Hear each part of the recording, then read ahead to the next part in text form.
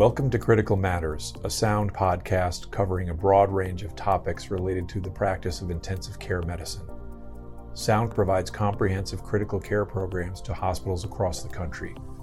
To learn more about our programs and career opportunities, visit www.soundphysicians.com. And now, your host, Dr. Sergio Zanotti. Cancer continues to be a leading cause of death. Patients with cancer are often admitted to the ICU for treatment of critical illness related to their underlying cancer or for complications related to their cancer treatment.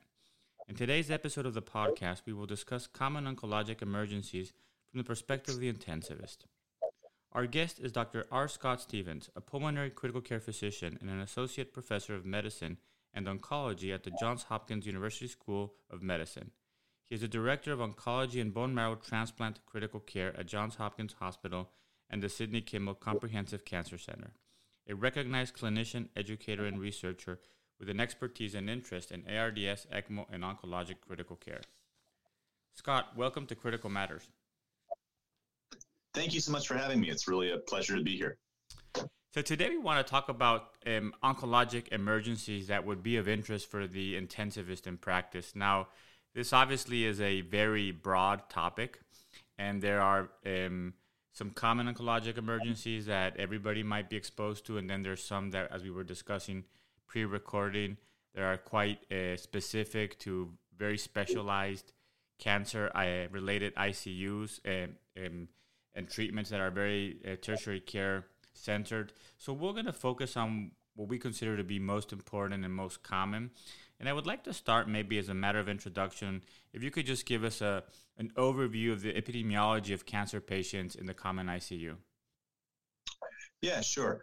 So I think in general, if you look at published data, and Steve Pastoris at Sloan Kettering has published some data on this, somewhere between 15 and 20% of patients admitted to the ICU in the United States have cancer.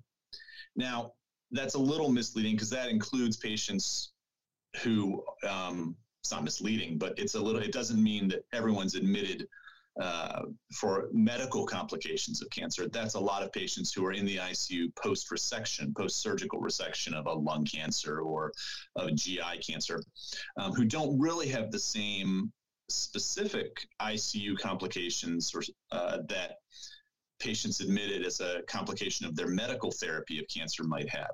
But still, it's a large burden on the healthcare system. When you look at the specific reasons that medical oncology patients are being admitted, meaning patients who have not undergone or have not, proximally undergone resective surgery, but are getting chemotherapy, getting immunotherapy, getting bone marrow transplants, things like that. If you look at the reasons why those patients are admitted, there are really the three main reasons. The first is respiratory failure. That's the single most common cause of admission for oncologic patients. Second is sepsis, and the third is renal failure. And then, there are a number of less common diagnoses that we see over and over again, but not at the level of those top three. And I think that underscores a really important point, is that while there are some idiosyncrasies about oncologic critical care, most of oncologic critical care is just good, basic, fundamental critical care. Management of respiratory failure, management of sepsis, management of other organ dysfunction. And I think we'll hit some of the idiosyncrasies that are important to know, but honestly probably make up, certainly less than a majority, and probably closer to 25% of the care that we actually provide in the oncology ICU. Absolutely. And I think that when you think about it, respiratory failure, sepsis, and renal failure are also probably top three diagnoses of patients without cancer are admitted to the ICU. So I think that is very much aligned with what you were stating, that most of the critical care we provide to patients with cancer is going to be similar to the problems that people who don't have cancer present to. But there are some that presentations or clinical presentations, syndromes, diseases, whatever we want to call them, that are quite unique to the cancer population, and this is what we commonly refer to as oncologic emergencies. Can you tell us a little bit more about, as a way of introduction, on these specific, like you said, maybe 25% of what we see in the ICU with patients with cancer? Yeah. So oncologic emergencies, these are things that are specific either to the cancer itself or to the treatment of the cancer. And there's a lot of interrelationship there, right? But these are things, as you said, that we see specifically in cancer patients, whether due to a complication of the malignancy or due to a complication of the treatment. And I think they're really the ones that we hammer home to our fellows that they're probably only ever going to see in the oncologic ICU are complications like neutropenia and neutropenic sepsis and neutropenic fever, complications of acute leukemia, tumor lysis syndrome. I think we'll go through all of these in more detail. And then some chemotherapy or treatment-related toxicities. Probably the other thing that we see that is a little unique in our patient population is the approach to respiratory failure in the immunocompromised patient. It's a little different. There's mostly because there are just more things to consider in the immunocompromised patient than in an immunocompetent patient. But that probably is also kind of a key knowledge base in oncologic critical care. Excellent. So let's dive into some of these in a little bit more detail, and maybe we can start with white cells. And I guess when I think of oncologic emergencies as a general intensivist, I think of white cells as being either too few or too many. And neutropenic fever is something that through training in internal medicine and critical care is a topic that is always addressed, although it's not something that we see on a super regular basis, but something that I believe is important. Can you tell us how you think about neutropenic fever in terms of first maybe definition, and we can go from there? Yeah. So neutropenic fever is it's relatively simple. It's a fever in a patient with neutropenia, and neutropenia is defined as a neutrophil count less than 500 per cubic millimeter. So really, it's severe neutropenia. I mean, this is not just a patient who has less than 1,000 neutrophils. This is a patient who really is pretty profoundly neutropenic. And neutropenic fever is incredibly common in cancer patients. So if you look at heme malignancies patients, upwards of 90% of them will have a neutropenic fever during some part of their treatment course. Now, that doesn't mean that all 90% of those need to come to the ICU, because only a fraction of the patients who actually get neutropenic fever end up having neutropenic sepsis. And that's probably closer to 20 to 40% of patients who get neutropenic sepsis.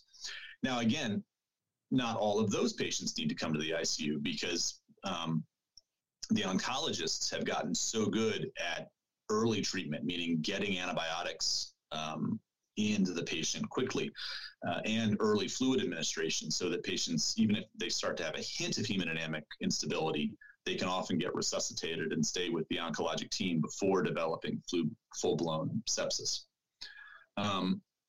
The causes of neutropenic fever, the most common cause is myelosuppressive chemotherapy. And you can see this in solid tumor patients. You can see this in liquid tumor patients. It is much more common in liquid tumor patients, both because of the chemotherapies that are used, but also because of their pre-extant hematologic condition.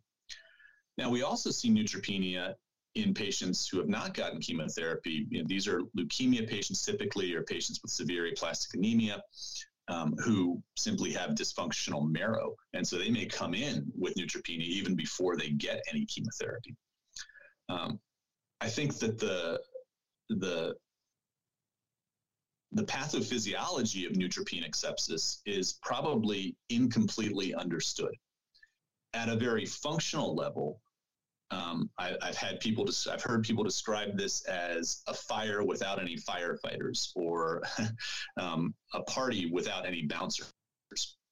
However, in fact, it really just even how we say neutropenic sepsis or neutropenic fever emphasizes the neutrophils, when in fact that is just the tip of the iceberg of immune dysfunction in a cytopenic patient. not only does it ignore, does that ignore the signaling, the intracellular signaling that neutrophils participate in, but it ignores the other immune cells, lymphocytes, T cells, B cells, which are also affected by myelosuppressive therapy, and it also ignores things like platelets, which are increasingly recognized to have an important role in antibacterial immune defense. So the insult to the immune system during periods of neutropenia is really profound and broad and incompletely, I think, understood. And is there a difference in terms of outcomes depending on how the neutropenia occurred? Is it meaning a result of treatment versus a result of the cancer itself? Not that we know of, or at least if we know of it, not that I'm aware of. Now, patients with hematologic malignancies tend to have more profound neutropenia, so they tend to do worse than patients with solid tumors with neutropenic sepsis. But that whether there's I'm not aware of a specific difference depending on the etiology of the neutropenia. And in terms of, you mentioned, Scott, that the vast majority of neutropenic fever is treated outside of the ICU. Is there anything in particular other than our usual criteria for admitting somebody with an infection that would prompt ICU admission? No, I actually don't think so. I mean, obviously, I think that the more incipient organ failure that exists, so the person who's not only has borderline hemodynamics but has, an increasing oxygen requirement, someone who has comorbidities, they have heart failure, something that's going to make fluid resuscitation potentially a little challenging. But those are features which exist in the vast majority of our patients. Or in the vast majority of potential ICU admissions. So I don't think there's anything specific that we use to triage the need for critical care in neutropenic patients compared to non-neutropenic patients. Okay. So obviously the starting point is, like you said, severe neutropenia, absolute neutrophil count of 500 or less, and fever. And once we see these patients, most often ICU will be called because either oxygen requirements, other organ failure, or they had hypotension on arrival. Like you said, they have a list of comorbidities that are making the clinicians worried. We start initial therapy. And how would you approach broad-spectrum antibiotics in these patients? Yeah, so this is probably the single most important thing we can do for these patients. The choice of antibiotics and the rapidity of antibiotics. And let's hit the rapidity first. So there's been a huge amount of, in general, hospital populations, huge amount of effort looking at timed antibiotic administration. And a lot of the data is relatively mixed as far as specific intervals, right? And we know it's better not to delay it, but we don't know exactly where's that magic hour, or that, is there a golden hour equivalent for antibiotics? With neutropenic sepsis and neutropenic fever, there actually is, and it's not even a golden hour. There are data that demonstrate relatively convincingly that patients who get antibiotics within 30 minutes do better than patients who get antibiotics within 60 minutes. So it really is an as soon as possible approach to antibiotic administration in neutropenic sepsis or neutropenic fever. And that speed is just of the essence. And high-performing cancer centers have the ability to give antibiotics, whether it's in the emergency room, in an urgent care clinic, on the inpatient side, within that 30-minute window. So the drugs are on the floor, ready to be mixed up, rather than having to come from the pharmacy and be subject to the delays that are intrinsic there. So speed of administration is key.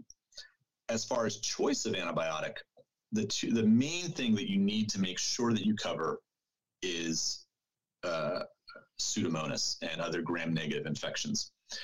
And the reason for this is that if you look at the epidemiology of infections in neutropenic patients, and you look at what we're actually able to culture, remembering that about 50% of the time, despite our best efforts, we don't recover an organism. But if you look at what we are able to culture, gram-positive organisms are the most common. And this is mostly because patients have indwelling lines, they have ports, they have reasons to have gram-positive introduction into their bloodstream. But while gram-positive organisms are the most common, the gram-negative organisms, especially Pseudomonas, kill much faster. And there is nothing more terrifying once you have seen it as an ICU doc than really for real gram-negative sepsis. It just progresses so quickly. And there are very few other things that make a patient so sick so quick. So covering gram-negatives is essential. So the guidelines, which are put together by the Infectious Disease Society of America or the European Hematologic Societies or the German Hematologic Societies, suggest using things like third-generation cephalosporins or fourth-generation cephalosporins or penicillins with anti-pseudomonal coverage. Now, in our institution, that translates into either cefepime or piperacillin tazobactam. And with the key addition that they need to be dosed at anti-pseudomonal dosing levels. So for cefepime, 2 grams Q8, or for piptazo, 6.25 grams rather than 4.25 or whatever the normal. I don't even know what the normal dosing is anymore because I just use the pseudomonal, the anti-pseudomonal dosing. But that is the mainstay. Those anti-pseudomonal penicillins or anti-pseudomonal cephalosporins are the mainstay of treatment. Then you might think about which patients. There are some patients in which you need to add gram-positive coverage, resistant gram-positive coverage. Remember that cefepime or piptazo will get most gram-positives. So, but resistant staph or resistant strep, those are patients who need those are patients who you think are at risk of a staph infection. Patients who have indwelling lines, which actually is a lot of patients. So most patients end up getting vancomycin in addition to their anti-pseudomonal penicillin. Patients with pneumonia, because both staphylococcal pneumonias and resistant strep pneumonias are a real threat in this population, and patients with skin or soft tissue infections. So like you said, I mean, I think that when we're talking about patients getting to the ICU, that's probably going to be the vast majority of patients are going to get double coverage, right? I mean, gram-positive and gram-negative coverage. Excellent. Yes. And then we will add fungal coverage on in patients who have been profoundly neutropenic for a long time. So someone who's had an ANC of, less than 500, or in practice, it's closer to 0 because patients who are really deeply neutropenic tend to be really deeply neutropenic. For 5 to 7 days, we will add coverage against yeast. So usually that's with an echinocandin like micafungin, or a patient who is just in profound shock. And this is analogous to regular ICU practice, right? Just go ahead and throw the book at them because they are so sick. So because you mentioned that the vast majority of patients will not have an organism identified, we start obviously as soon as possible, broad in concordance with severity, which for our ICU would be making sure you're covering anti-pseudomonals and MRSA most likely. And then the question of antifungals either is somebody who is extremely sick, either by profound neutropenia plus minus shock, or from what I understood, Scott, is if you persistently febrile, despite appropriate antibiotics, and you're not growing anything, that will probably prompt expanding coverage to antifungals, correct?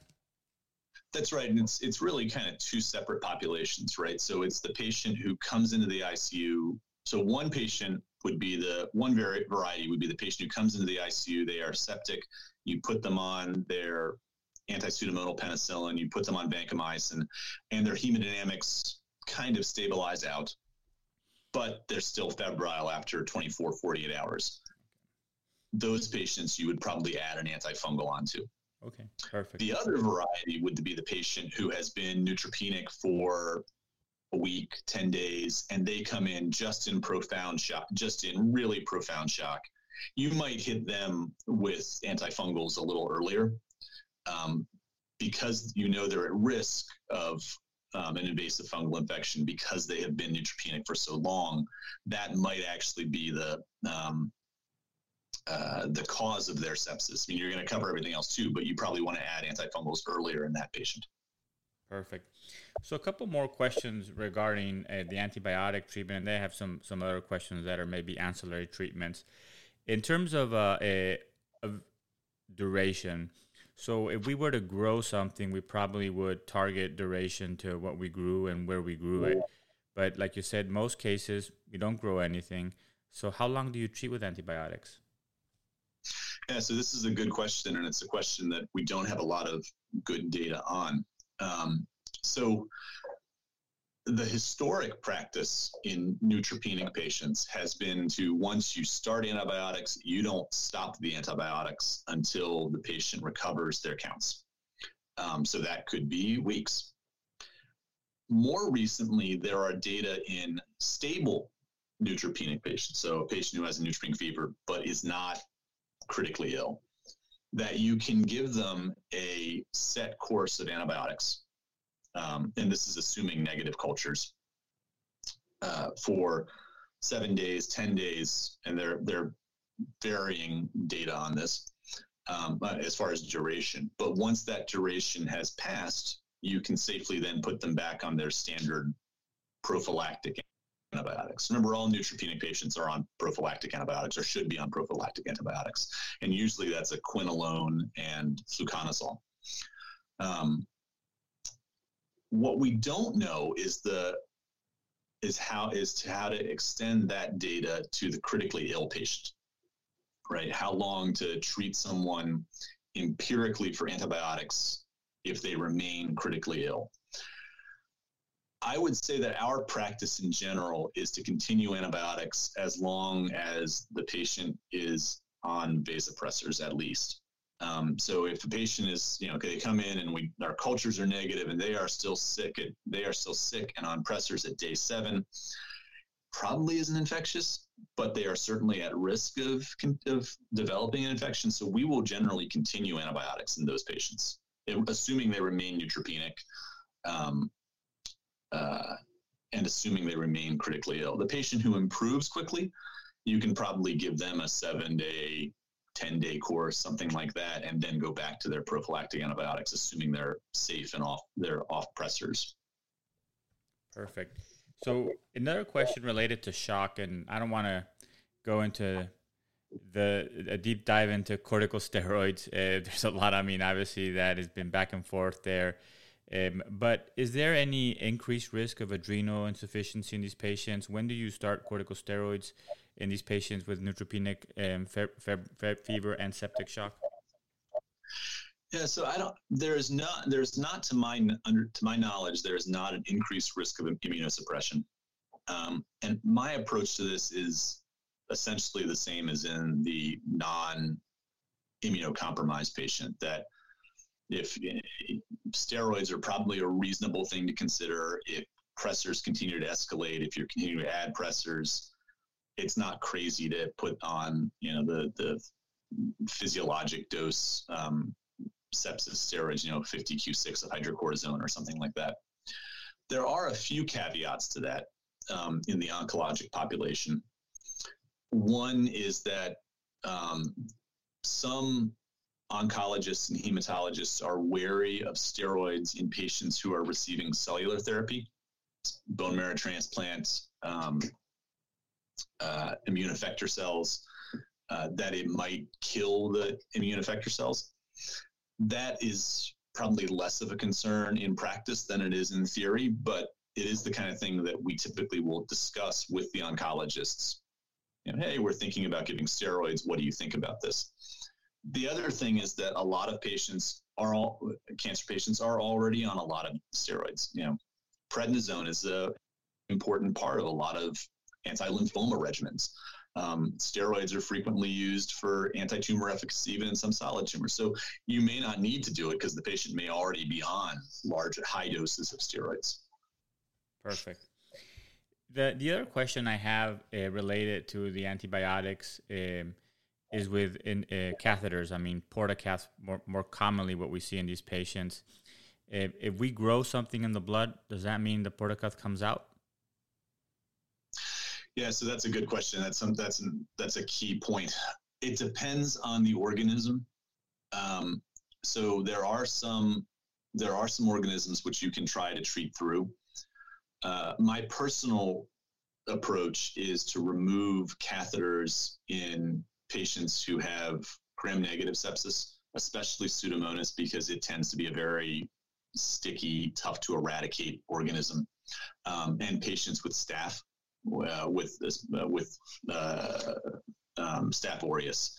I think in those patients, the catheters need to come out. And in patients who have refractory shock, there are actually some data that in neutropenia patients who have profound shock, that even before you get a culture, the catheter should come out. And so that's kind of been our standard approach to the really sick patient. Does this catheter need to get yanked? It is, no one likes to do that, but it is sometimes a necessary thing to do. It is why I am always, I always prefer it when our patients come in and they have a catheter, even if it's a tunnel catheter, as opposed to an implanted port, because it is so much easier and faster to get the tunnel catheter out, even for us to do it potentially, rather than calling interventional radiology or surgery to dig it out, than it is to get a port out. So, from an ICU doc's perspective, catheters, tunnel catheters, PICCs, much preferable because we can get them out quickly. Agree. And the last question is, I trained many years ago in internal medicine and started my first week as an intern, I think, in the bone marrow transplant and oncology floor. And back in the day, we prescribed a lot of GCSF. What's the stance today? So it is it is variable. A lot of it is protocolized in a patient's treatment regimens. There are some patients in whom you absolutely don't want to give GCSF, right? So the acute leukemic who is a low counter and is pancytopenic and neutropenic for that, you don't want to give them GCSF because you may convert a low count. This is the patient who hasn't gotten treatment yet for the leukemia. You may convert a low count leukemia to a high count leukemia. So that is someone in whom you would avoid GCSF. In other patients, so a patient who is neutropenic after getting chemotherapy for a solid tumor, or even sometimes leukemia or lymphoma, or a patient who is getting a bone marrow transplant, GCSF is often part of their treatment plans. And it's an interesting question whether to give GCSF to a critically ill patient. There has been some historic leaning not to, because of some not bad data that giving GCSF and causing, an explosion in immune cells can potentiate the off-target damage from the immune system. So you can get ARDS, you could get worsening sepsis if you crank up the body's inflammation with GCSF. There are some newer data out of MD Anderson in particular that suggest the opposite, that maybe GCSF is beneficial in patients with sepsis. But this has not been studied in a randomized, controlled fashion. And so I think a lot of this is stylistic rather than data-driven. Perfect. And I think that might be a good lead way to talking about too many white cells. So let's talk a little bit about hyperleukocytosis and when we should be worried about it and when it might be something to be dealt with in the ICU. Yeah, so leukostasis is a severe complication of generally acute leukemias, and it is almost always acute myeloid leukemias. So you rarely see it in lymphoid leukemias, in acute like ALL, and you very rarely see it in chronic leukemias like CML or CLL, even with really high white counts, 300, 400,000. You rarely see it in those diseases. Where we do see it is in acute myeloid leukemia, and in some of its variants. And typically you will see it, you don't see it in patients who have a white count less than 100,000 in acute myeloid leukemia. But there are some leukemias that, for want of a better descriptor, are stickier than others. And so you actually can see leukostasis in patients with a white blood cell count as low as 35,000 if it is all blasts and all really sticky myeloid blasts. But that is rare. And usually we don't see this until they get over 100,000 or they're approaching 100,000. It can manifest in a number of different ways. It can affect any organ system in the body. The most common manifestations are respiratory distress and neurologic symptoms, headache, confusion, things like that, but also respiratory failure. And it looks on an X-ray like pulmonary edema. But you can see myocardial infarctions, and on pathology, the coronaries will just look packed with white blood cells, like they're clotted with white blood cells. You can see acute limb ischemia, you can see gut ischemia from occlusions of vessels with white blood cells. But the most common manifestations are neurologic manifestations and respiratory manifestations. And by definition, if these patients present to the hospital, they're likely going to end up in the ICU with that severity, right? I mean, if they need respiratory support, yes. The neurologic manifestations, it depends on how altered they are. If they just have a little bit of a headache, or if they have a head bleed because they've got a pressure backup from the leukostasis, or if they're actually obtunded or seizing.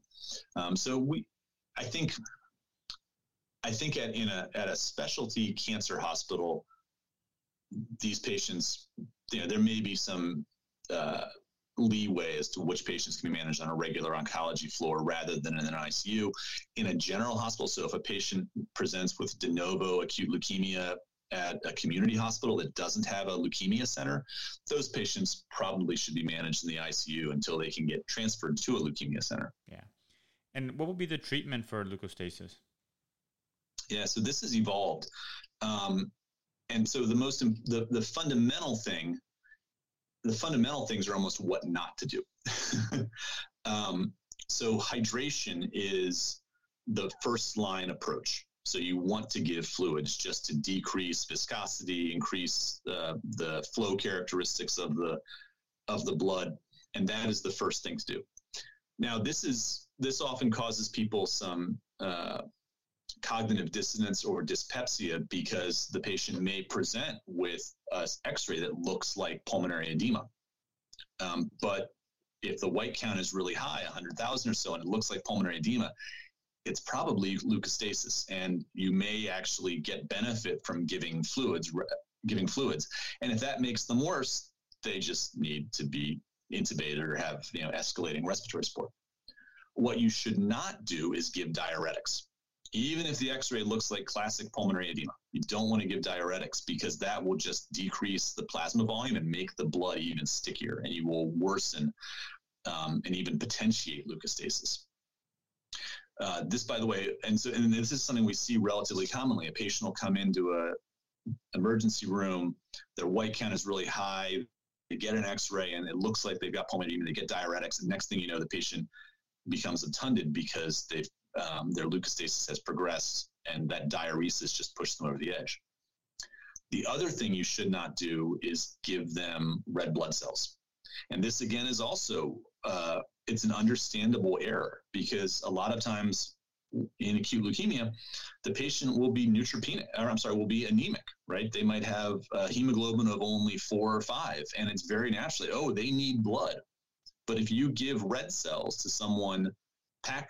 to someone who has a white count of 100,000, 120,000, is already hyperviscous, you give them that additional viscous red blood cells, it's going to make that even worse. And we have seen patients just die from getting red cells on top of a leukostatic type syndrome. So you really don't want to diurese them, and you don't want to transfuse them. And that is those are the things that we try to nail into our fellows and our ICU docs' heads, right, is not to do those things. Then there's the question of but those are only temporizing measures, right? Fluids, not diuresing, not transfusing. Those are temporizing measures, and they need cytoreduction. So up until about 5 or 10 years ago, the approach, and I should say that the need for cytoreduction, this is where you need an oncologist or hematologist involved, right, to decide whether a patient needs cytoreduction and then how to do it. Up until about 5 or 10 years ago, the predominant approach was leukapheresis.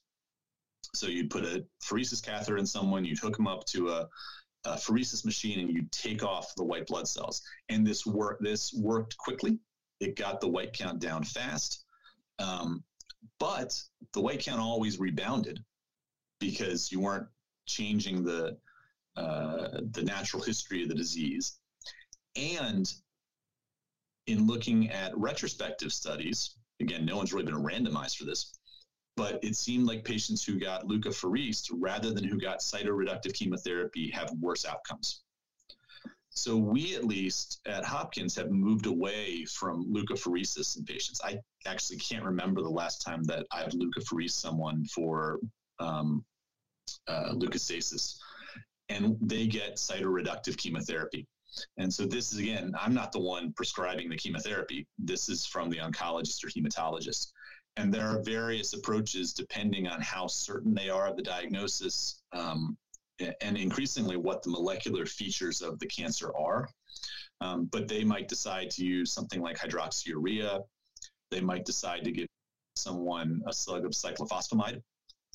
Or if they have more information on what the specific leukemia is and what some of the molecular mechanisms, they may use a more targeted therapy like gemtuzumab or something like that.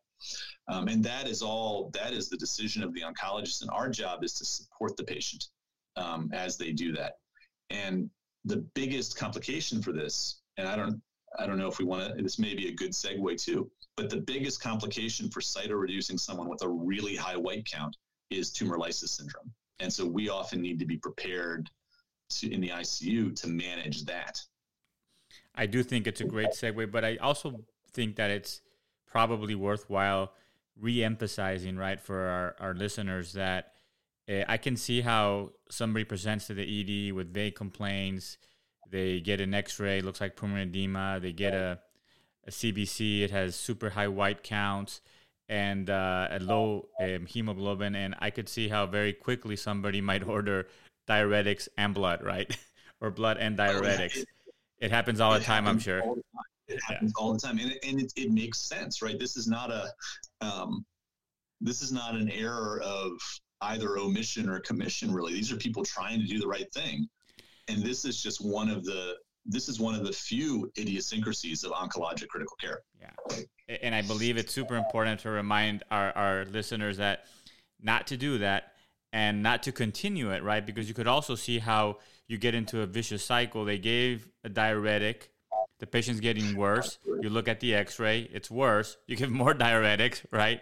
And just recognizing, like you said, that this is something very idiosyncratic about this presentation. But I do believe that, like you said, if you have a high white count and you're doing cytoreduction, the next thing you would worry about is tumor lysis syndrome. So why don't we talk about that? Right. And tumor lysis syndrome, is one of the things that really scares me. It is one of the conditions that an oncologic patient can die from very, very quickly. So what tumor lysis syndrome is essentially electrolyte abnormalities and metabolic abnormalities caused by the rapid death of tumor cells. So tumor cells die and they release their intracellular contents. And these are things like uric acid, calcium, and potassium. And that uric acid can deposit particularly in the kidneys and leading to acute kidney injury, which then obviously reinforces kind of in a vicious cycle the electrolyte abnormalities because you can't get rid of the potassium. So patients present typically with hypercalcemia, hypophosphatemia because the phosphate can precipitate, hyperuricemia, and hyperkalemia. And this can manifest as renal failure. It can manifest as mental status changes, seizures. But the most dangerous thing, the thing that kills patients with tumor lysis syndrome, is hyperkalemia and cardiac arrest from that. Perfect. And in terms of other considerations for treatment, when should respiratory be part of treatment in the ICU? Yeah, so there are ways. So the fundamental aspect of treatment for tumor lysis syndrome is hydration, right? So if you have a patient who you think is at high risk of tumor lysis, then you want to keep them hydrated. You want to keep them peeing, so they will urinate out all the uric acid. They will urinate out their potassium, and that is the key. That is the first line therapy, is to hydrate these patients. And it doesn't. Some people say you shouldn't use lactated ringers because it has potassium in it.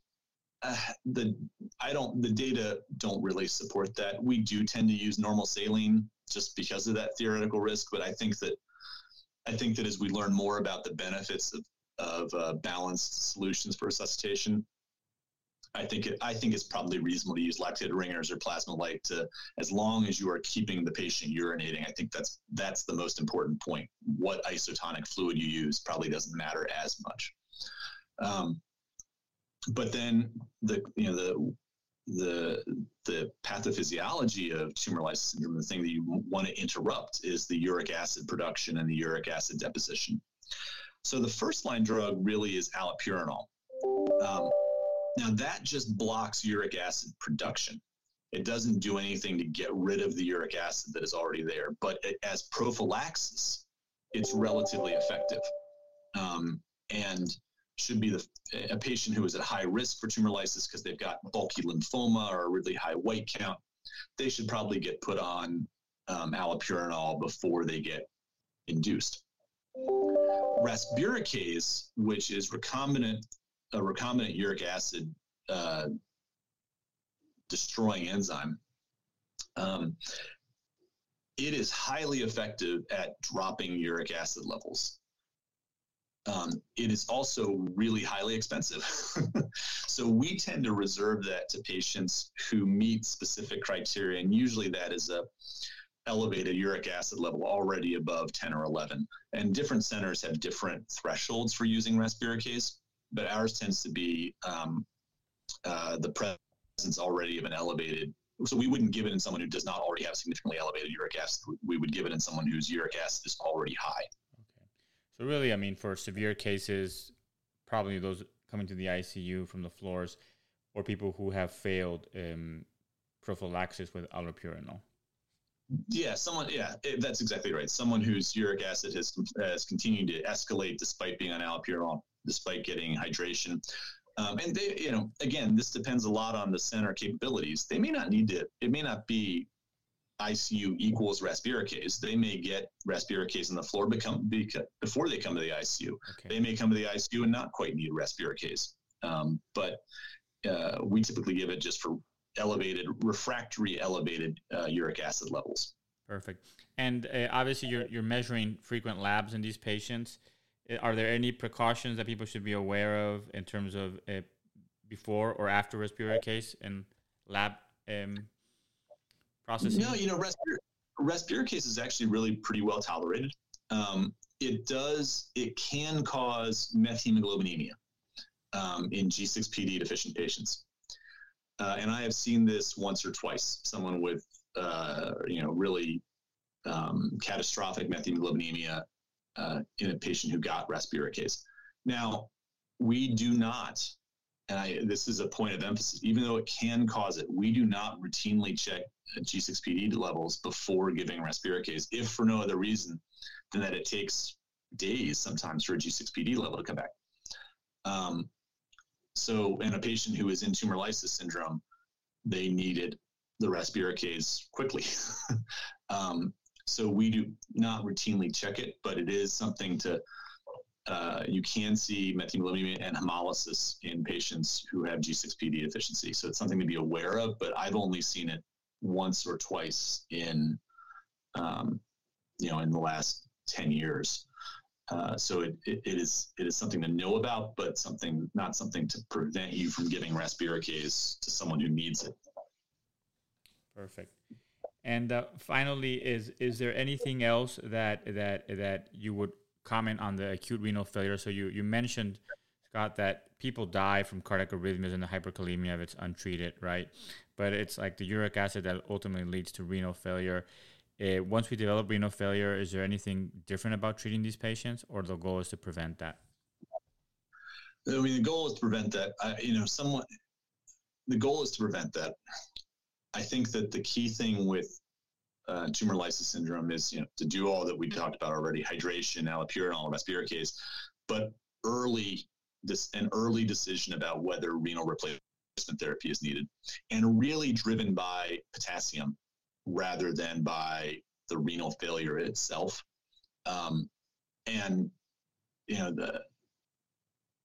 We really have a very low threshold for starting renal replacement therapy in someone who has tumor lysis syndrome and hyperkalemia, because it's not going to get better for a few hours or a few days. And so we have a very low threshold to put a dialysis catheter in and start them on continuous renal replacement therapy. And it's worth emphasizing that the continuous renal replacement therapy, and this is often the indication for ICU transfer, is either the need or the anticipated need for CRRT.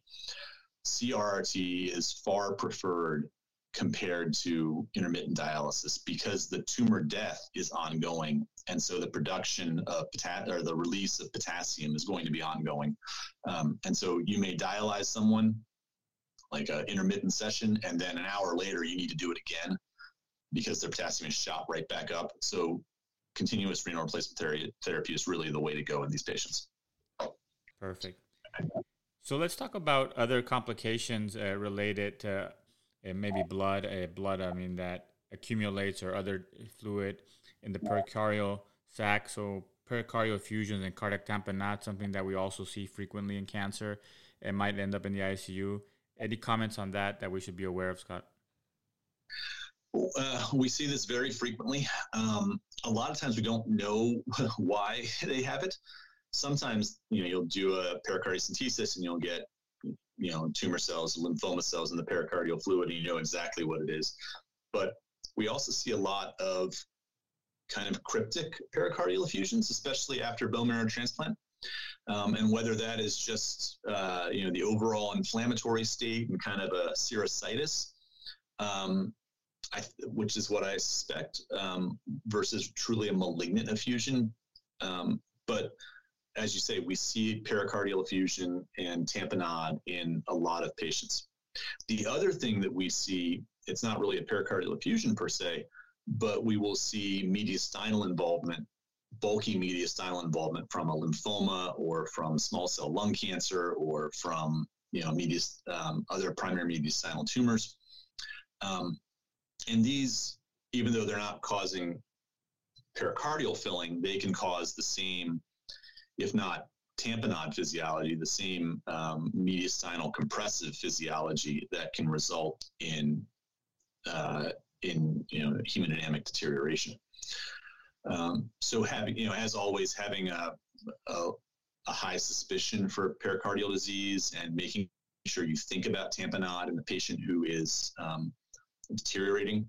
The advent of POCUS ultrasound has really helped us here, I think, in that it lets us see a lot of effusions, even some effusions that probably aren't hemodynamically significant.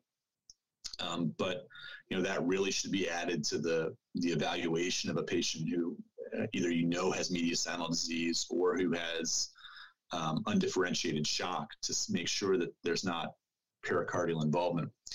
The other thing that it complicates is airway management, right? The patient with a mediastinal mass, with tamponade, this can be a very challenging patient from a physiologic standpoint to intubate, because you give them an induction agent and their pressure plummets and suddenly their cardiac output goes to zero after you give them the induction agent. So they may or may not tolerate the positive pressure of mechanical ventilation terribly well. So these are patients that we really have to think very carefully about what is the safest way to intubate them, and where it should be done. And so a lot of times this will be done fiber optic, as an awake fiber optic intubation or a minimally sedated fiber optic intubation, rather than a traditional induction and intubation. We collaborate a lot with our anesthesia colleagues on this, especially if we think a patient needs to go to the operating room to be intubated, to do it in a more controlled setting. But mediastinal involvement, pericardial tamponade, a big complicator of endotracheal intubation. And in terms of pericardial effusions with cancer, usually the nature of it is that it doesn't occur in a short period of time. So you might have large amounts of fluids before you have hemodynamic impact. And once that is drained or it's recognized as treatment, any comments on things that we should monitor post-drainage, and also any comments on what are the best drainage management techniques later on with these cancer patients? Yeah, so a lot of it depends on the etiology. So, for instance, a patient who has a lymphomatous pericardial infusion, that will get better, or it usually gets better as they get treated for their lymphoma. So that has a relatively low risk of recurring.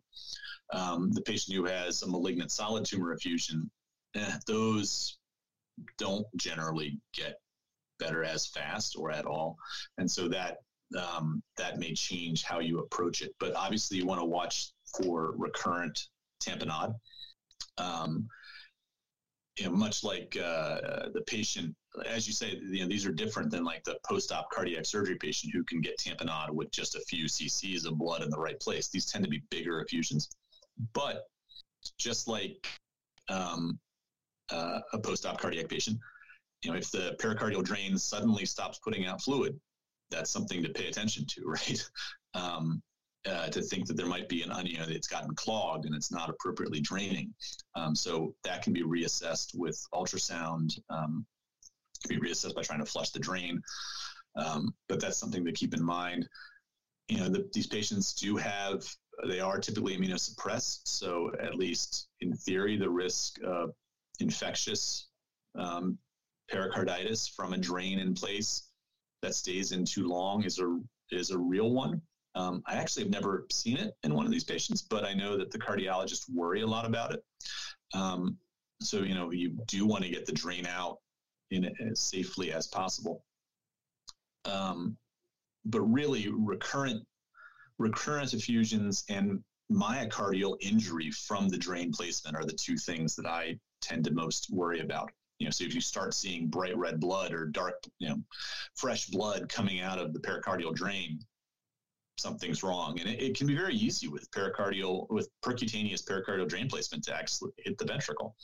And so that is something to at least be aware of as a potential complication. As far as management, usually our first line management is percutaneous pericardial drainage, if for no other reason than that it's faster.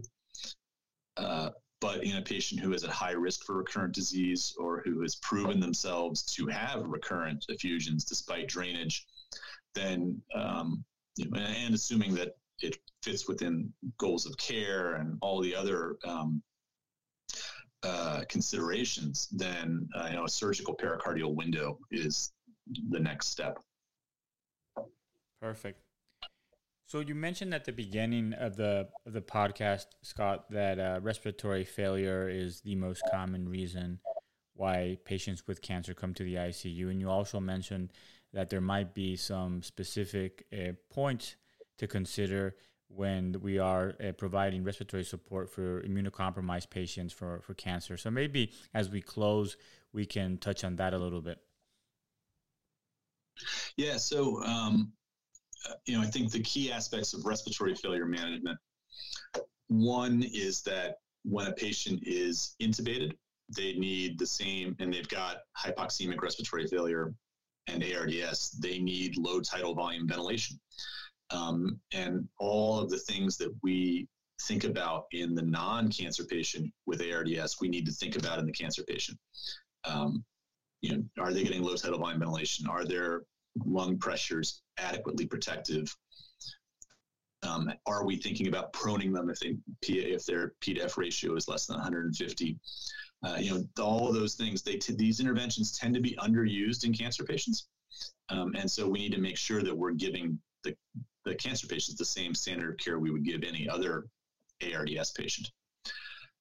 The other thing to think about in immunocompromised patients is that there is more benefit to a bronchoscopy with alveolar lavage in an immunocompromised patient than in a non-immunocompromised patient, because they can get things like pneumocystis or other opportunistic infections, which we're not going to see in an immunocompetent patient, but we may only be able to make the diagnosis with from a BAL.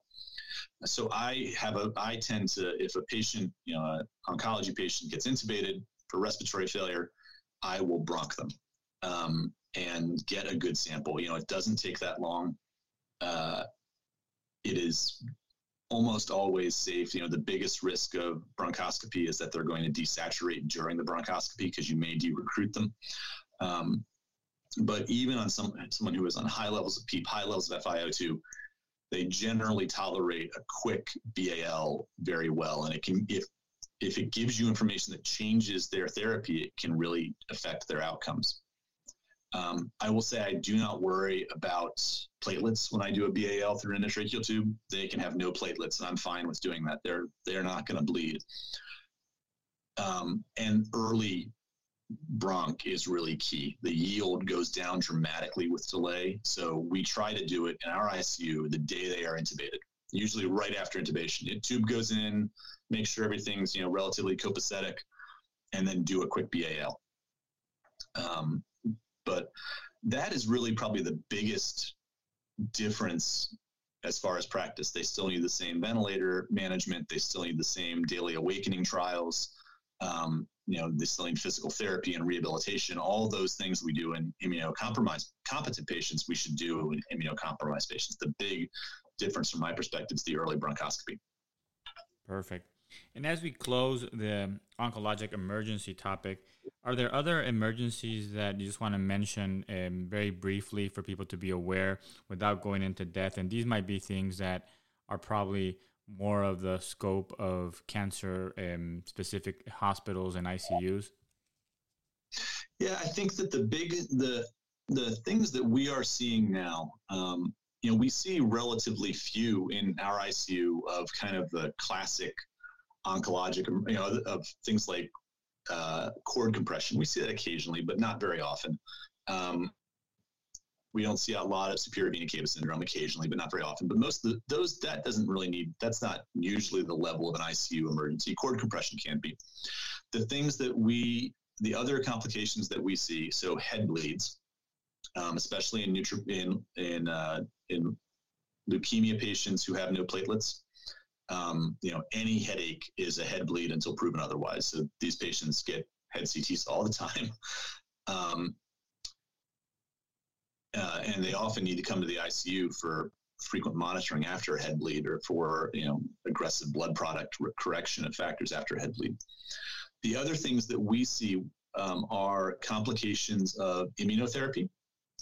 So pneumonitis from checkpoint inhibitors.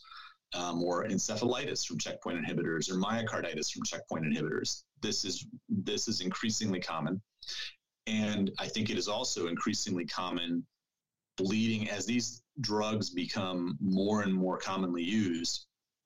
These complications, pneumonitis, encephalitis, myocarditis, adrenalitis, really any autoimmune type disease can be precipitated by checkpoint inhibitors. These are going to bleed out into community hospitals because so many more patients are going to be on these drugs because they do work. Their management is probably a topic for a whole podcast in and unto itself, but it basically is, if that is what you think the diagnosis is and you have excluded infection, it's steroids and maybe IVIG. But so checkpoint complications, I think, are going to become increasingly common in the community. The other thing that's going to be increasingly common in the community are the complications of immune effector cells, like CAR T cells. These are cells that these are T cells that have been modified to engage the tumor epitope, but they can have off-target effect. And the most common sequelae from them are cytokine release syndrome, which is a febrile syndrome, which can progress to hypotension, hemodynamic instability, and respiratory failure, and responds very well to steroids and cytokine blockade with IL-6 agents like tocilizumab. And then neurologic symptoms, so-called ICANS, from these immune effector cells, which is an encephalopathy, which starts as confusion and then can progress to cerebral edema. And the treatment for that is early steroids. I think these are mostly still seen at tertiary centers for the moment, but CAR T cells are exploding in usage both for liquid tumors, but also increasingly for solid tumors. And some of the new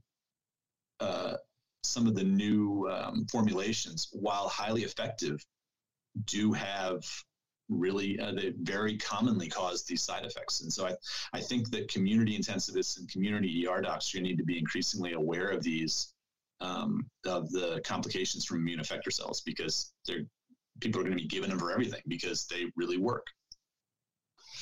Perfect. And maybe that will be, like you said, a topic for a future podcast. So, Scott, we'd like to close the podcast with a couple of questions that are unrelated to the clinical topic. Would that be okay? Yeah, of course. The first question relates to books.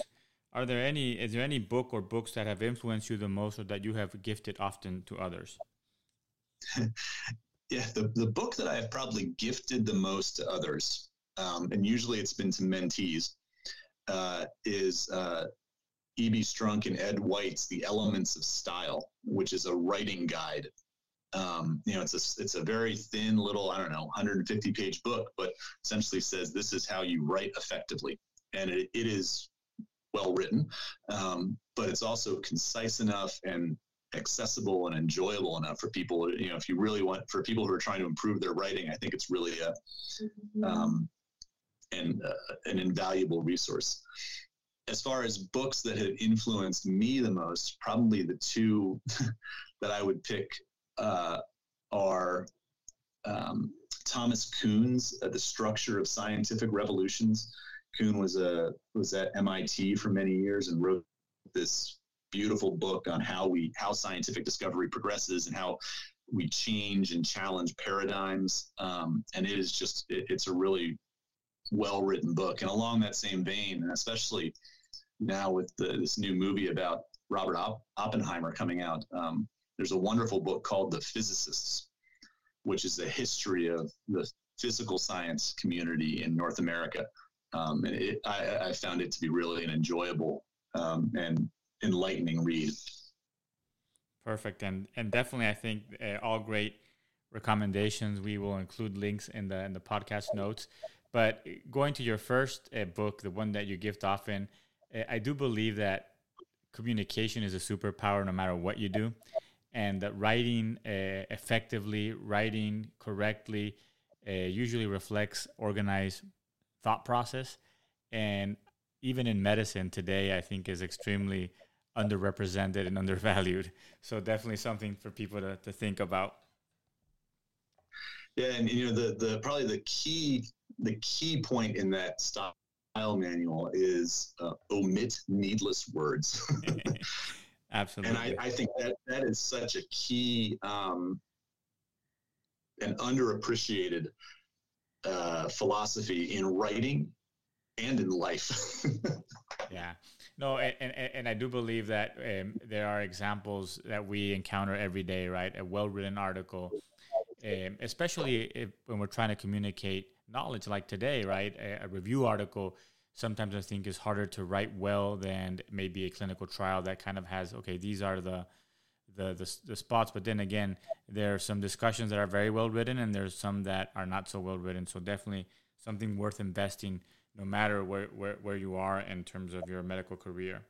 Perfect.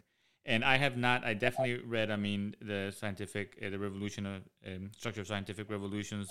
Again, I think along the lines also of a lot of what Karl Popper wrote, how science evolves and how we develop knowledge is, I think, fascinating. And a lot of times not the way people think that there's this one eureka moment that revolutionized medicine, right? Slowly revolutions are built. And then The Physicist I have not read, but I am intrigued by that Oppenheimer movie. There was, I think, a biography of him called Black American Orpheus or something along those lines. That was American Prometheus. Yeah, that was fascinating. So we'll definitely check that out. Perfect. The second question, Scott, is what do you believe to be true in medicine or life that most other people don't believe, or at least don't act as if they believe? Well, I think it's a little tougher. I think that just like I said, the key point in that style manual was omit needless words. I think we often in critical care medicine, and I think also in life, I think we make things more complicated than they often need to be. And a lot of times I think that's done as a way of showing off knowledge. And knowledge really does not equate to understanding.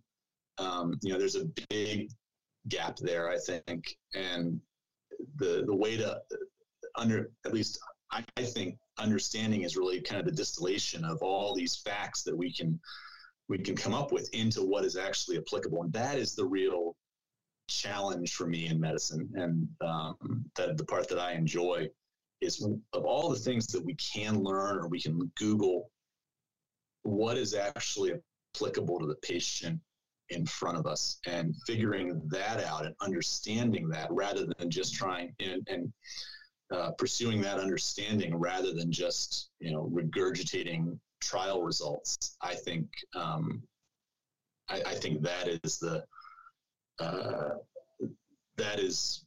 the biggest challenge in medicine, and really in life too, because how do we figure out what is really important in the noise of all of our everyday lives, whether that's athletically, academically, whatever.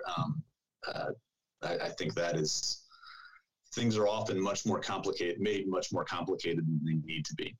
And to that effect, I think that, this is not really I don't know if this is a truth, but what I find that I need more than anything is to try to find activities that can let me totally disengage my mind from other things and focus purely on the task at hand, just as a way of relaxing. So I'm not thinking about everything else that's bothering me in my life. I'm focusing purely on the task in front of me. No, I agree. And I think that to the latter, being in flow, right? I mean, really finding an activity enjoyable just for the sake of doing the activity and having real focus on what you're doing, I think is very important. And to what you first mentioned, what comes to mind immediately, Scott, is a Herb Spencer quote that says, "The purpose of education is not knowledge but action," right? And for action, or good action, we need understanding. And I think that is something overlooked. I mean, for facts and study results, we have ChatGPT these days, right?